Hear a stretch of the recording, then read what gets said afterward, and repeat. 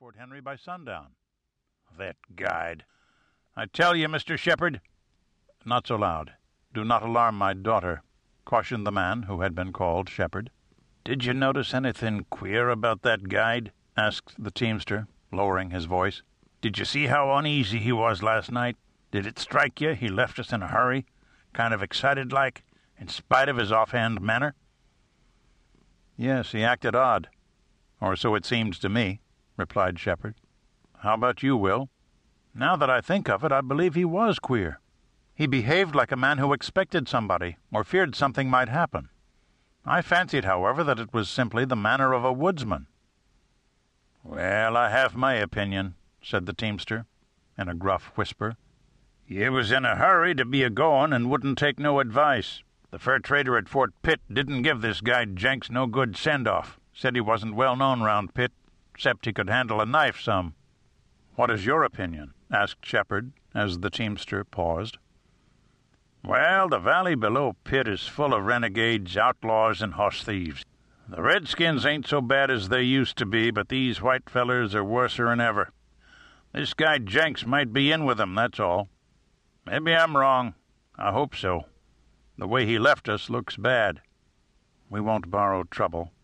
If we have come all this way without seeing either Indian or outlaw, in fact, without incident, I feel certain we can perform the remainder of the journey in safety.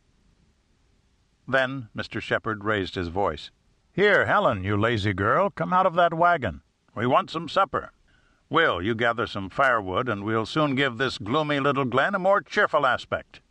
As Mr. Shepherd turned toward the canvas-covered wagon, a girl leaped lightly down beside him. She was nearly as tall as he. Is this Fort Henry? She asked cheerily, beginning to dance around him. Where's the inn?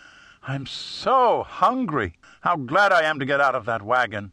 I'd like to run. Isn't this a lonesome, lovely spot? A campfire soon crackled with hiss and sputter, and fragrant wood smoke filled the air. Steaming kettle and savory steaks of venison cheered the hungry travelers, making them forget for the time the desertion of their guide and the fact that they might be lost. The last glow faded entirely out of the western sky. Night enveloped the forest, and the little glade was a bright spot in the gloom. The flickering light showed Mr. Shepherd to be a well-preserved old man with gray hair and a ruddy, kindly face. The nephew had a boyish, frank expression. The girl was a splendid specimen of womanhood. Her large, laughing eyes were as dark as the shadows beneath the trees. Suddenly, a quick start on Helen's part interrupted the merry flow of conversation. She sat bolt upright with half-averted face. "Cousin, what is the matter?" asked Will quickly. Helen remained motionless. "My dear," said Mr. Shepherd sharply. "I heard a footstep," she whispered, pointing with trembling finger toward the impenetrable blackness beyond the campfire. All could hear a soft patter on the leaves. Then distinct footfalls broke the silence. The tired teamster raised his shaggy head and glanced fearfully around the glade. Mr. Shepherd and Will gazed doubtfully toward the foliage, but Helen did not change her position. The travelers appeared stricken by the silence and solitude of the place.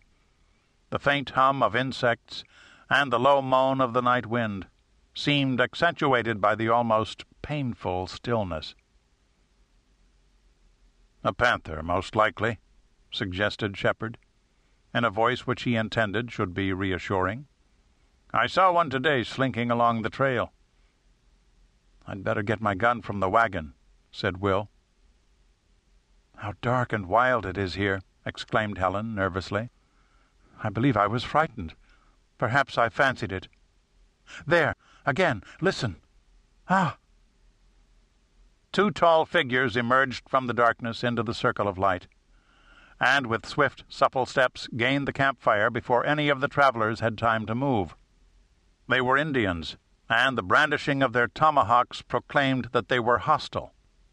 "Huh," grunted the taller savage, as he looked down upon the defenseless, frightened group. As the menacing figures stood in the glare of the fire, gazing at the party with shifty eyes, they presented a frightful appearance. fierce lineaments, all the more so because of bars of paint, the hideous shaven heads adorned with tufts of hair holding a single feather, sinewy, copper-colored limbs suggestive of action and endurance.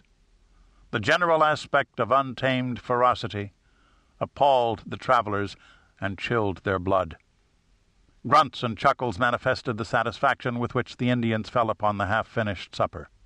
They caused it to vanish with astonishing celerity, and resembled wolves rather than human beings in their greediness.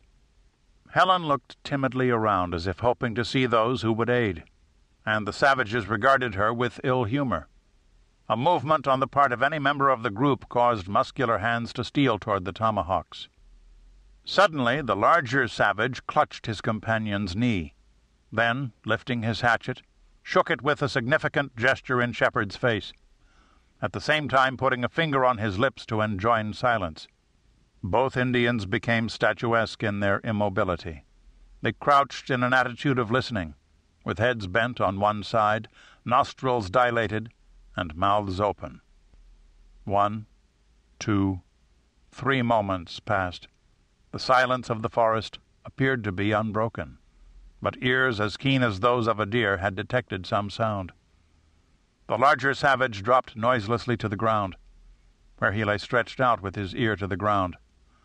The other remained immovable. Only his beady eyes gave signs of life, and these covered every point. Finally, the big savage rose silently, pointed down the dark trail, and strode out of the circle of light. His companion followed close at his heels. The two disappeared in the black shadows like specters, as silently as they had come. "Well," breathed Helen. "I am immensely relieved," exclaimed Will. "What do you make of such strange behavior?" Shepherd asked of the teamster. "I expect they got wind of somebody, most likely that guide, and'll be back again. If they ain't, it's because they got switched off by some signs or tokens, scared perhaps by the scent of the wind." Hardly had he ceased speaking when again the circle of light was invaded by stalking forms. "I thought so. Here comes the skulkin' varmints," whispered the teamster. But he was wrong. A deep, calm voice spoke the single word, "Friends." 2 men in the brown garb of woodsmen approached. One approached the travelers. The other remained in the background, leaning upon a long black rifle. Thus exposed to the glare of the flames, the foremost woodsman presented a singularly picturesque figure. His costume was the fringed buckskins of the border.